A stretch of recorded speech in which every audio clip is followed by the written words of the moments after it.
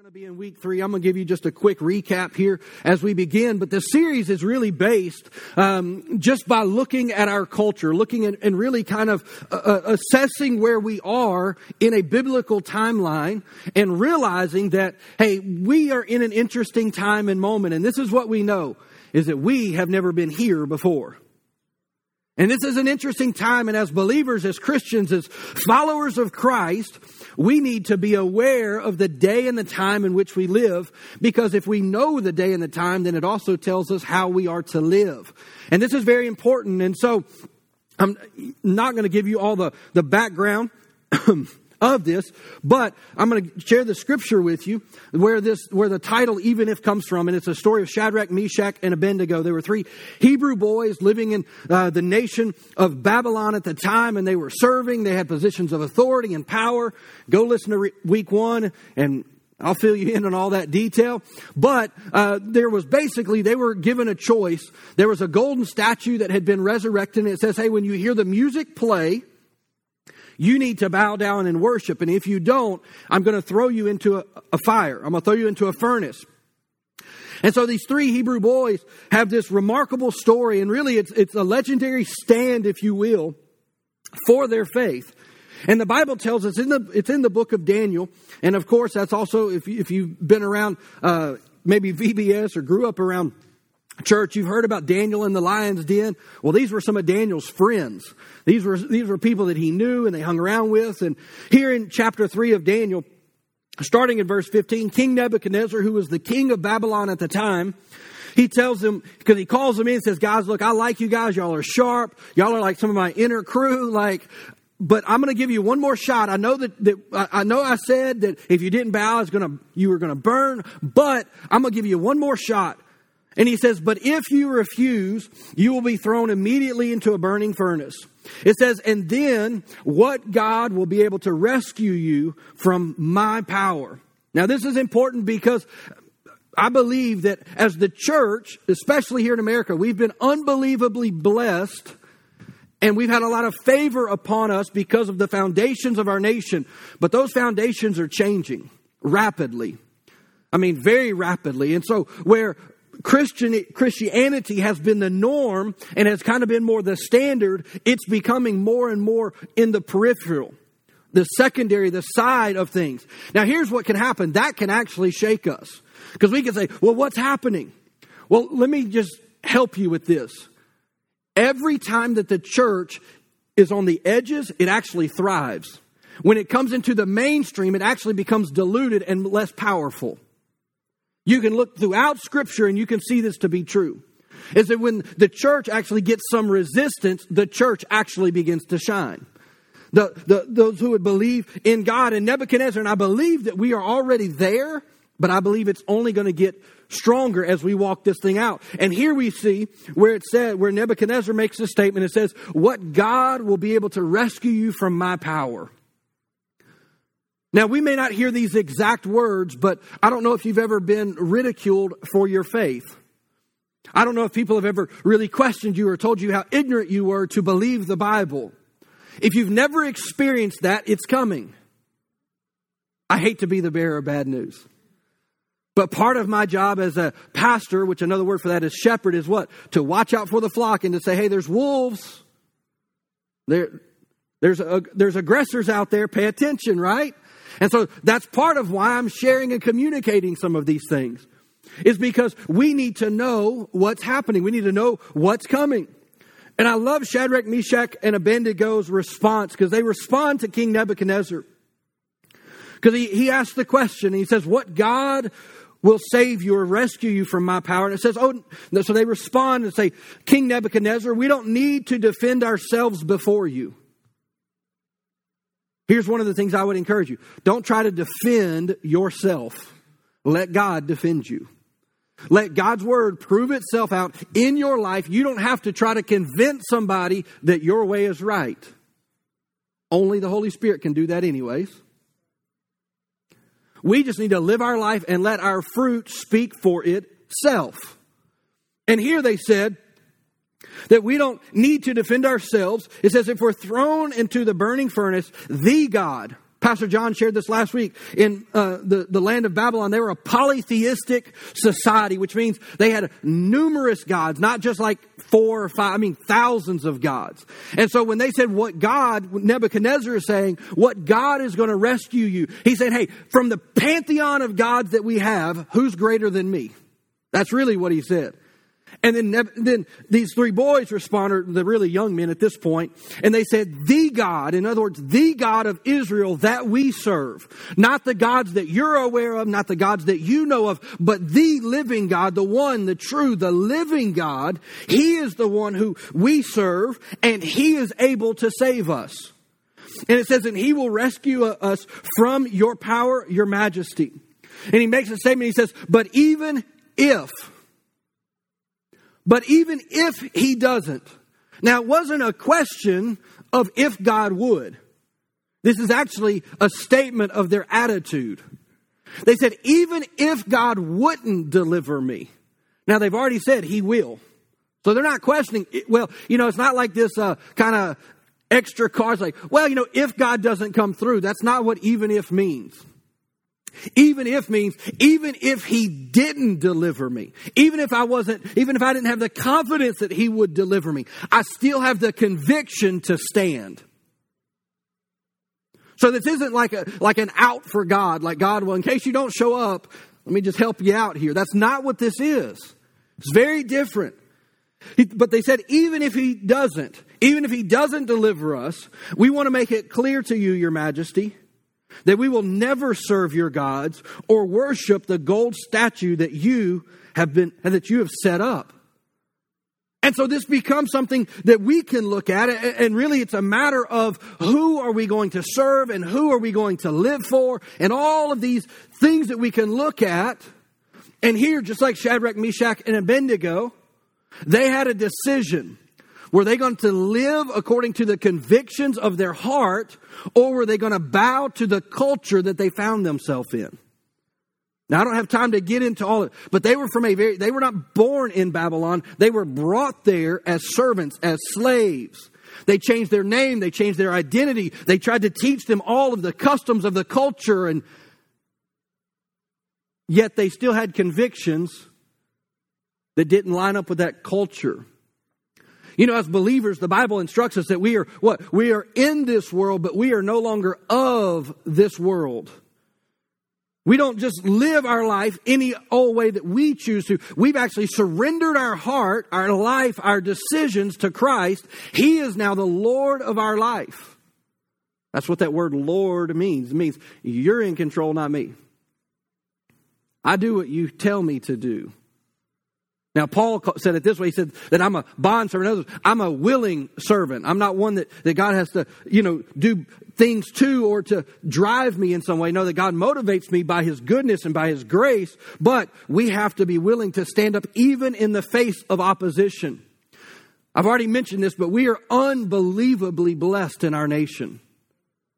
Unbelievably blessed. We have some of in my opinion, we have the most religious freedom of any place on the planet.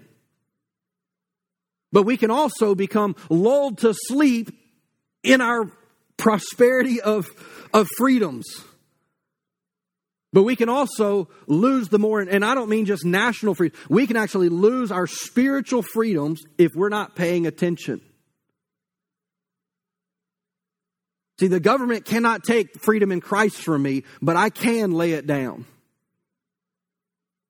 And I can allow circumstances and situations to pull me off of what I know to be true and cause me to begin to look at other situations and other circumstances and to pull back from the very convictions that I have based on God's Word. Because God's Word is my standard, not my situation. And that's important. God's Word is the standard. See, and if we understand the Bible, and I'm going to make this super, super simple. All the Bible is the story of a collision course between two kingdoms. That's what the whole Bible's about. You see it in Genesis. You see two parties represented. You see the kingdom of God, and then you see the kingdom of Satan. And the Bible is the story of a war that is happening. And it has been happening since the Garden of Eden. You go all the way through the book of Revelation, and you actually see a lot of militant type of conversation being had in the book of Revelations. Why? Because it's the culmination of all of these years of history coming to a head, coming to a point. And whether we realize it or not, we are all part of that historic collision course. And if we look at Scripture and we look at what the Bible says, because here's the thing, the Bible is not just a book that's written about history. The Bible is also a book that is written about the future with unbelievable accuracy. And so we can see throughout Scripture where it talks about that, hey, there's signs and there's things that we can look to that kind of give us mile markers along the way. And this is what I can tell you. I'm not saying that Jesus is coming back tomorrow. I'm not saying that he's coming back next year. I'm not telling you that he's coming back in 10 years. I don't know. But this is what I can tell you. We have more signs coming to pass at greater regularity right now than any season in human history. Yes, we've seen a lot of these things, but not all happening at the same time. There's actually prophetic scriptures that talk about the return of Christ. And the Bible says that even as we get into the last days, things are going to go haywire. Everything will be turned upside down. Up will be down, down will be up, left will be right. I mean, you name it. It says that good will now be evil. And evil things are going to be called good. I mean, you go and look at Paul's words to Timothy about the last days. I'll just give you one example. 2 Timothy chapter 2, he talks about this. He says, in the last days, men will be lovers of themselves. We have selfie sticks. Have we ever lived in a time where more people were consumed by self than today? Let me give you another one that's in the list. He says that nothing will be sacred. Nothing. Is there anything in our culture that's still sacred?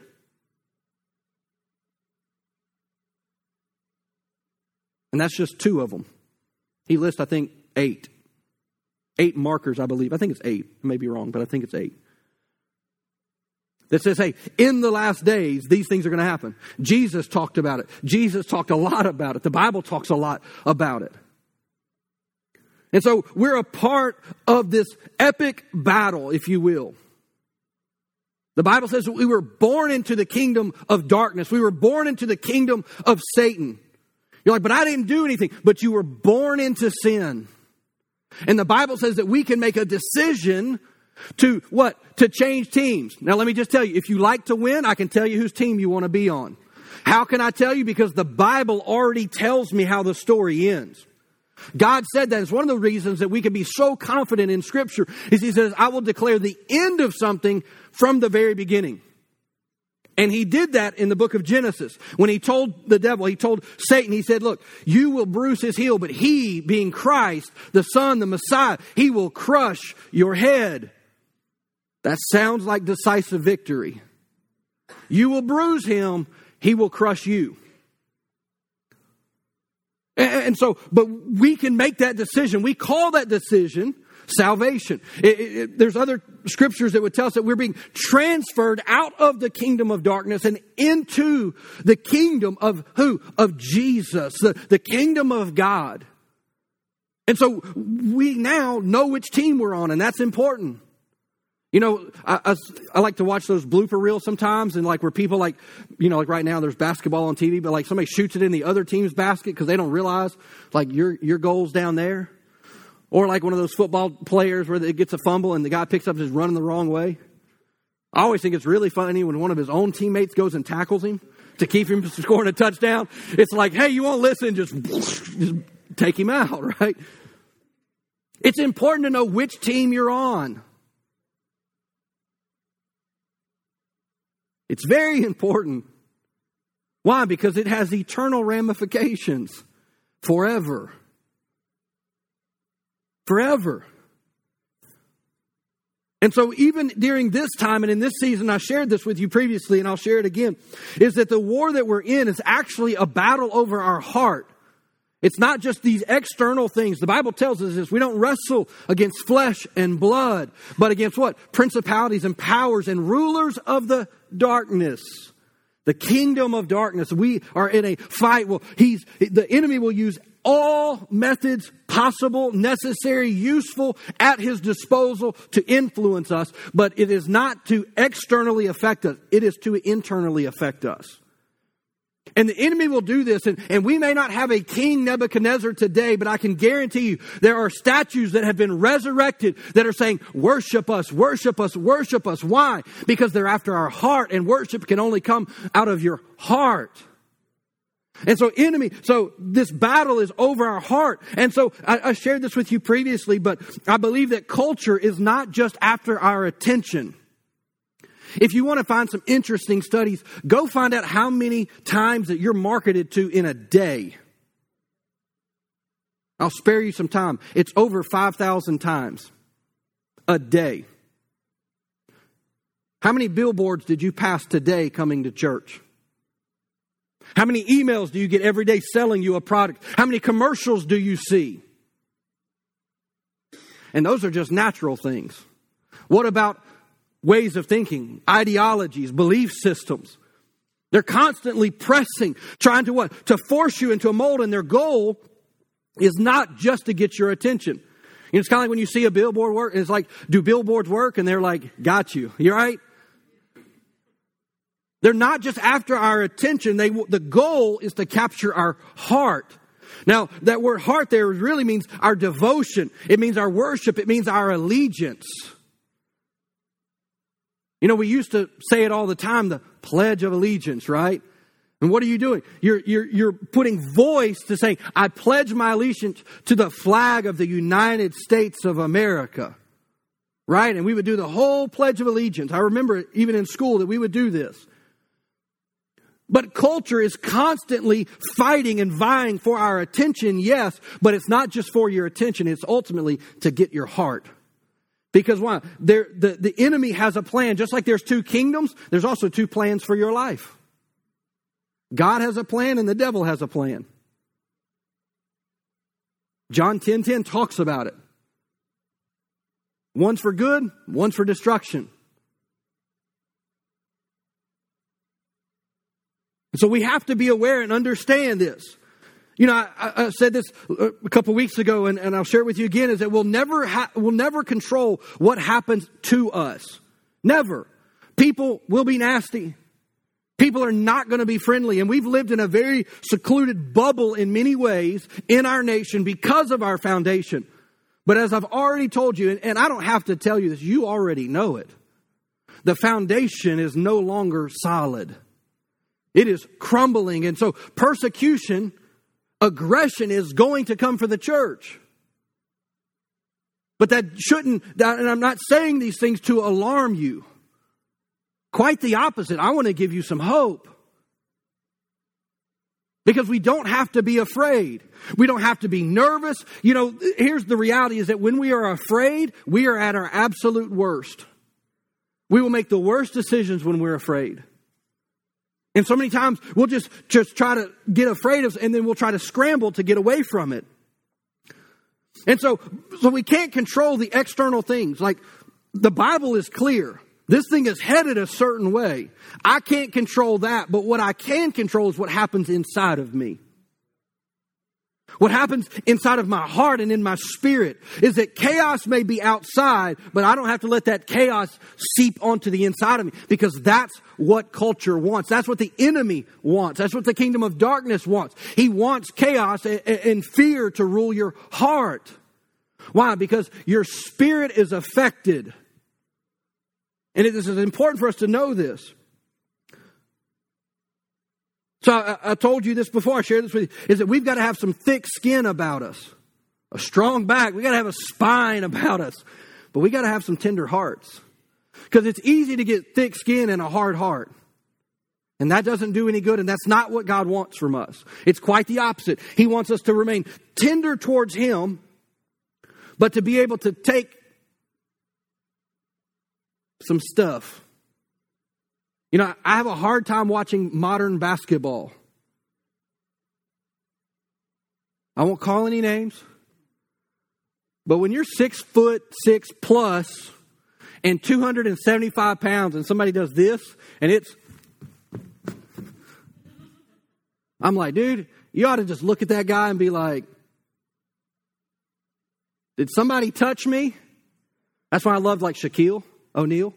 Like guys be hanging on his back. He's like, I'm going to break the backboard anyway. Like you can come along for the ride, but I'm going up there. I just like that attitude. I just do. I'm like, man, be a man. Like just stand up and take it. You know, just be like, you can't stop me even if you wanted to. I kind of like that attitude. You know, the Bible says in Proverbs 28 verse 1, it says that we as the righteous, when we know who we are, and this is a battle of our identity. It really is who do we identify with? But when we understand who we are in Christ, the Bible says that when we are in Christ, we are righteous. Proverbs 28:1 says that the righteous are as bold as a lion. We ought to have some intestinal fortitude about us, a little bit of fight to us, if you will. And I'm not saying that we're going out and looking for a fight. That's not what I'm saying. Please hear me. But what we don't want to be is the cowardly lion from the Wizard of Oz either. Run around. I mean, I went back and I watched the original clip of the original version and, you know, just to familiarize myself with the story a little bit. And so the lion comes out and, of course, it was made in the 30s. And so it's, you know, it was made in the 30s, right?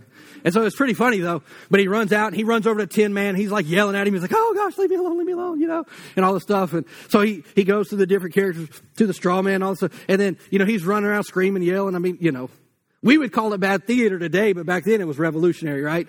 And so but then you got little Dorothy and he's running after Toto and she runs over and she just slaps him on the nose. He's like, she's like, what's wrong with you? Why don't you pick on somebody your own size? And she's like half the size of all the rest of them. You know, and he's like, well, I'm supposed to be courageous, but I'm just not. And of course, he wants to go see the wizard to get his courage, right? Well, where do we get our courage? It comes from inside. It comes from our spirit, man, that will rise up on the inside of us. You don't have to go look for the wizard. You have God living on the inside of you. And the Bible says that greater is the one on the inside of you than anything that's outside. And you have nothing to be afraid of. And so I wonder if at times we keep asking God to deliver us from situations when we really should be asking God for the courage and the strength to stand. I'll remind you of another story that God did not remove the Red Sea, but He did part it. He parted the Red Sea, and the Bible says that the children of Israel, because they were pressed up in a moment, there was water behind them, and there were soldiers coming for them. Well, they couldn't swim across the sea, but if they stayed on the beach, guess what? They were going to die. And God showed up, and He parted the Red Sea so that they could go across. One of the men who was a part of that moment, his name was Joshua. He was one of the ones who served under Moses. He was actually the next in command, even though he didn't know it. And when Moses passes away, God gives Joshua some instructions that I believe gives us some wisdom today. And starting in Joshua chapter 1, verse 6, there's 3 times that God uses the same phrase to Joshua because, I mean, you go and read it. God's like, Moses is dead. Joshua, you're in charge. Let's go. Thanks for the pep talk. Like, I mean, literally, it's just like, hey, he's gone. Forget about him. Got to move forward. And in verse 6 of Joshua 1, he says, gives some instructions. He says, be strong and courageous, for you are the one who will lead these people to possess all the land that I swore to their ancestors that I would give them. He says it again, be strong and very courageous. So now here's our instructions. He says, be careful to obey all the instructions that Moses gave you. Which that was the law. That was the original books of the Bible that we have today. The first 5 books of the Bible is what he's actually specifically referring to. But he says, pay attention to what? To obey all of the instructions that Moses gave you. Well, Moses didn't give them. God gave them. So this still applies to us. So, hey, read your Bible and do what your Bible says. Christianity is not that hard. We make it hard Because we want to look for the gray areas. And we want to be like, yeah, but what about this? And what about that? Just read the Bible and do what it says. And when you're like, I can't do that, you have the greater one on the inside of you. Ask for some help. The Bible says He will bring grace into your life. And he goes on, he says, do not deviate from them, what? His instructions. It says, turning neither from the left or to the right. In other words, stay focused. He says, then you will be successful in everything that you do. Study. Don't just read it. Study it. In other words, commit it to memory. Get it into your heart. Study this book of instruction continually. He says, meditate on it. Think about it. Read it. Study it. Think about it. Read it. Study it. Think about it. Do I need to say it again? Read it. Study it. Think about it. Like this should not be the only hour of your week that Scripture is on your mind. And if that's the case, that might have something to do with how you experience your Christian life Monday through Saturday.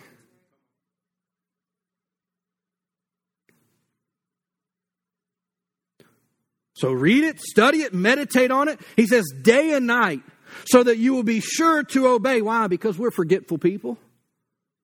Meditate. I mean, it's got to be on the inside of you. Here's another reason that you need to meditate on it. Because it literally, that word meditate means like a cow chewing his cud, which I won't go into the details. It's kind of nasty. He eats his food multiple times. He chews it, swallows it, chews it, swallows it, over and over and over again. Now, this isn't interesting. This isn't nasty, but it is interesting. The reason a cow does that is to squeeze out every bit of nutrient out of that food, so that nothing is missed and nothing is wasted. So he says to meditate on it. Here's the other reason that we want to meditate. We don't want to just read it. We want to study it. Why? Because it gets into our heart. Why? Because when circumstances hit, most of the time, we don't have time to go be like, where's that scripture that I read like 2 years ago? I think this is in the Bible somewhere.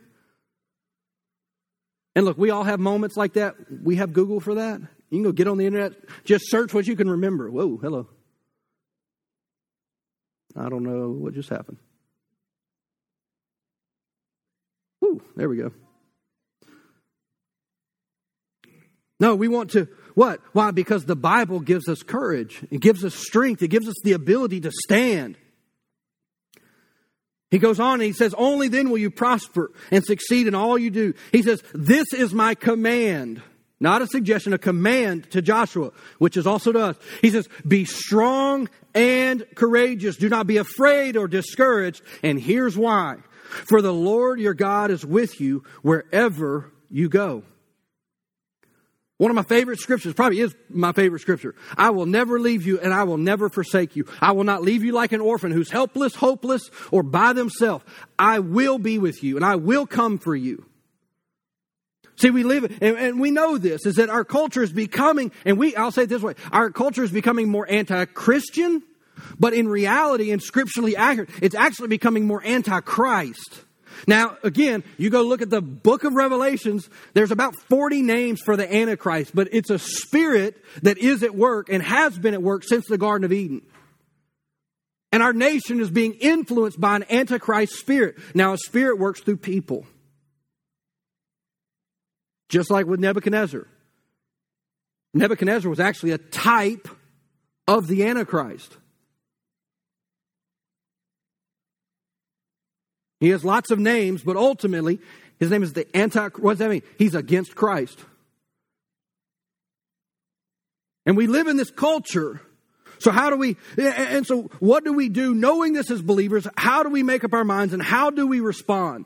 Because we have to choose. Are we going to bow? Or are we going to stand? That's our decision. This is not complicated. Another scripture to go along with what I was just sharing with you, and I love this. This comes out of Isaiah 50, verse 7 and 8. It says, because the sovereign Lord helps me, because God is on my side, because the Lord helps me, I will not be disgraced. He says, therefore, I have set my face like a stone. In other words, I've already charted my course and I'm not changing my mind, even if. It says, I'm determined to do His will. And I know that I will not be put to shame, and that He who gives me justice is near. God is always near to those who are willing to stand. We have to make the decisions to stand up for the truth of God's word.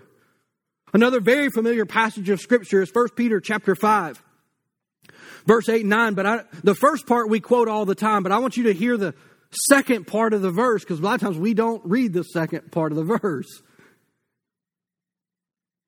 He says, be well balanced and always alert, because your enemy, the devil, roams around incessantly like a roaring lion, looking for its prey to devour. Now we hear that verse quoted all the time. Be aware, pay attention. You have an enemy, he's looking. Here's the good news. It says he's looking for someone who is susceptible to attack. He does not have the power to overtake you, but you can lay down and let him devour. You can lay down your convictions and allow hell to run wild in your life if you want. But it goes on here and it says, take a decisive stand against him. A definite, definitive moment. This is what I believe. This is who I believe in. And I will not back off of these things, because I have a conviction in my heart of the reality of this. It says, make a decisive stand against him. Resist his every attack with strong and vigorous faith. It says, now this is the part I want you to hear as well. It says, for you know that your believing brothers and sisters around the world are experiencing the same kinds of trouble that you endure. Except we have light afflictions. We have light persecution, if I'm just very honest with you, compared to many of our brothers and sisters in the world who are literally laying their life on the line for the cause of Christ. And it's not an indictment against us. We're unbelievably fortunate that we live where we live. But don't be lulled to sleep to not pay attention or to realize that there are people who today will die because of their profession of Christ. Given the decision to burn or to bow, they would burn. Because of what Christ has done in them. It's such a deep conviction. There will be people today that will be beheaded for their faith. And they will ask them, renounce your faith or I will cut your head off. And they say, you might as well go ahead and swing. We're fortunate that we don't live in that kind of environment. But don't kid yourself to believe that that is not happening. It's happening all around the world. We are the exception, not the rule. And we get mad when somebody says something negative about us to our Facebook post. Is that we need thicker skin as Christians. We need to be stronger into what we believe and why we believe it. Why? Because we want to make it to the end. I want to be a part of seeing God's kingdom advance and come to pass and to reach more people. But I have to have a faith. Why? Because people are watching you. At your job, they're watching you. They may never tell you that. In your neighborhoods, people are watching. They want to see how you respond. They want to see how you do things, how you live your life. Why? Because they're like, man, if there's anything true, that they should live differently. We are called to live different, counterculture from the world in which we find ourselves. So how do we do this? How do we make this kind of a stand?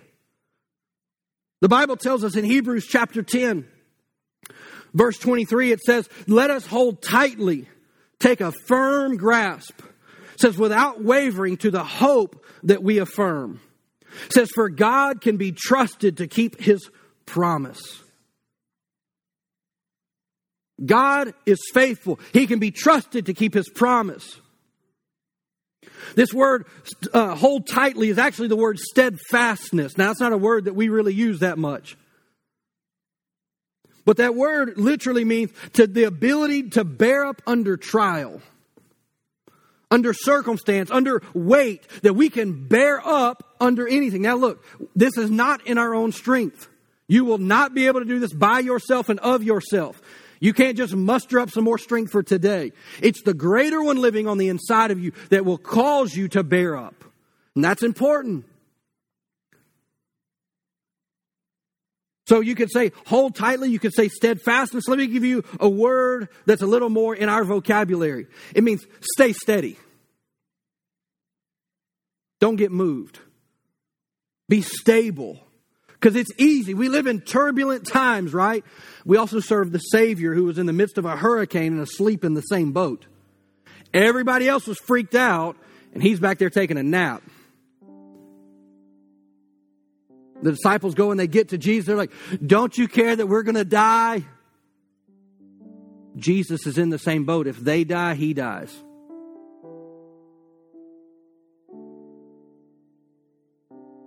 And what does Jesus do?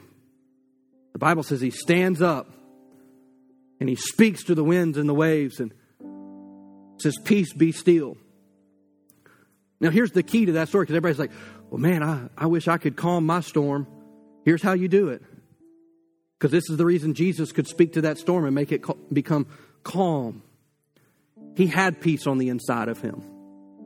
And all he was doing was taking his authority and transferring his peace onto those winds and the wave. Now, what we can't do is to have chaos in us and expect to speak to something, because guess what's going to happen? Chaos is why. I'll give you an example. This is a natural example. I have 2 little kids, not so little anymore. They're getting bigger, but if I'm frazzled and they get freaked out and I'm frustrated and I try to go snatch them up and behave and quiet down and get it together. What's wrong with you? Guess what they're not going to do? They're not going to settle down and get calm and quiet. As a matter of fact, they're just going to ramp up even more. So sometimes what I have to do is take the long route. Lord Jesus, help me. I need some peace. I need some calm right now because I'm ready to kill somebody. So Lord Jesus, I just thank you for your peace that guards my heart and my mind right now, that it's going to help me to love these kids. Yes. How can I help you? You laugh because you know it's true. And sometimes we need to take a moment and just say, Lord, whoo, man, I've got some pressure on me right now. And man, these accusations are coming and people are challenging things in my life. And man, I just feel like I'm overwhelmed. But you know what? You're on the inside of me and you're greater than anything on the outside of me. So I need peace on the inside of me so that I can stand in my peace. And now with the authority of Christ, I can speak into my situations. That's the reason Jesus could do that. He wasn't trying to do something with what he didn't have. He was doing something because of what he had. So we've got to be able to be steady, stable, to stay anchored. You know, there's an old phrase, and this is a pretty good indicator, I believe, of the times in which we live right now. But I think it's funny, so it'll lighten the mood a little bit. A little bit. Tells you my dark humor here. You know, the only people that get hurt on a roller coaster are those who jump off, right? There's lots of ups and downs to roller coasters. I love roller coasters. I love everything about them. You're like, I feel like I'm going to die. I know. But there's ups and there's downs and there's turns and there's, I didn't see that one coming, and you know, all of these things, but you're safe as long as you stay in your seat. It's when you decide to hit the eject button that you're going to get hurt. Well, there's this massive moment. It's the war of the ages between these two kingdoms that we're trying to live in the middle of. My encouragement is stay in your seat. Why? Because that's where God is. He wins. In the end, Jesus is Lord. Jesus is Master. Jesus is supreme. Let me give you 2 scriptures. I got to hurry up. Let me give you 3 real quick. I'm just going to quote one. 2 Timothy 2:3. Paul tells Timothy, he says, endure hardness like a good soldier. Now, I know you don't like that. I don't like that. Endure hardness like a good soldier. Endure. Got to have some endurance about you. Well, you're going to have to fight to endure. And I don't mean fight somebody else. You're going to fight yourself to endure. To just say, nope, I'm not throwing in the towel. I'm going to keep going. James chapter 1, verse 2 through 4 says, Dear brothers and sisters, when troubles of any kind come your way, consider it an opportunity for great joy. Wait. You just said trial and bad stuff, and I'm supposed to find joy in it. Yes, because we're countercultural. I don't live by my emotions. I'm glad I have them, but if I let them run my life, I'm in trouble. I'm called to what? Bring my emotions. You know, Jesus didn't just die for our body and our spirit. He died for our soul as well, which is your mind, your will, your emotions. And sometimes we have to bring our emotions under the lordship of Christ. Say, my emotions are getting the best of me. I mean, I have to be careful because I'm a passionate person. And I believe things very deeply. And that passion can look like anger real quick. And if I think that something's not right,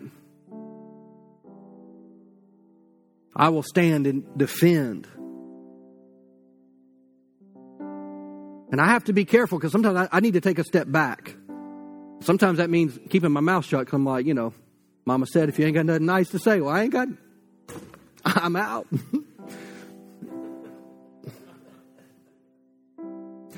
Holy Spirit, you can tell me when I can talk because I can't. I don't trust myself right now. I got lots of things to say, but I don't need to say it. That's enduring. Accuse me all you want, right? I'll just let my life prove it out. That ought to be the attitude for us as believers. Say what you want about us. My life will prove it out. James says that this is a great opportunity for us to find great joy. He says, for when your faith is tested, your endurance has a chance to grow. And he says, so let it grow. For when your endurance is fully developed, you will be perfect and complete, lacking or needing nothing. Verse 12, and this is important. Very, very important. Like, man, we're in this cosmic fight. Yeah, but it's coming to an end. I can't tell you when. I don't know when. In verse 12, it says that God blesses those who patiently endure testing and temptation. And it says, and afterward, after what? After the battle? It says, afterwards, they will receive the crown of life that God has promised to those who love Him. We're not living for this life. This is not our finish line. This is part of the race. It's not the finish. The finish is when I stand before Jesus. Not in perfection. Or I'll say it this way. Not in my perfection. When I stand in His grace and He says, well done, good and faithful. So there really is an eternity to live for. And the choice is up to every one of us where we're going to spend eternity. God doesn't send anybody to hell. People choose. I set before you life and death, blessing and cursing. It's in Judges. I believe it's 24:15 or 16, something like that. I set before you life and death, blessing and cursing. You choose. Take your pick. It's up to you. God's gracious. He's not going to force anything on anybody. You choose.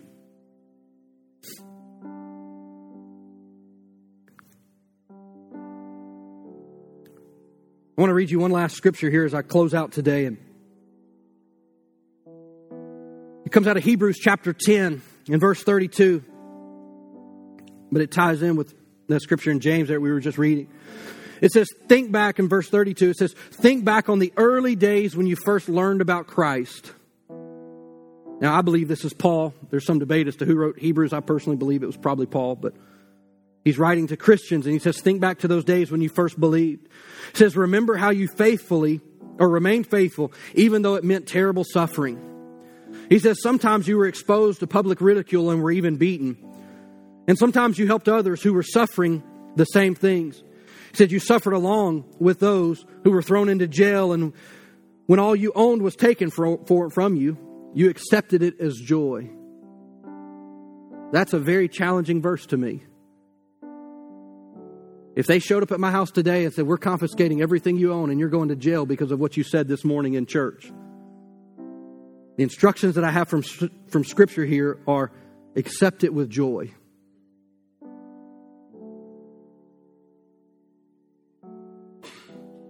Accept it with joy. Like the disciples said, Lord, increase my faith. That's what I would say. If I'm just totally transparent with you. Am I really at that point where if they came and just confiscated everything today, you're going to go to jail? Because something that you said. They didn't even say, you accepted it with joy.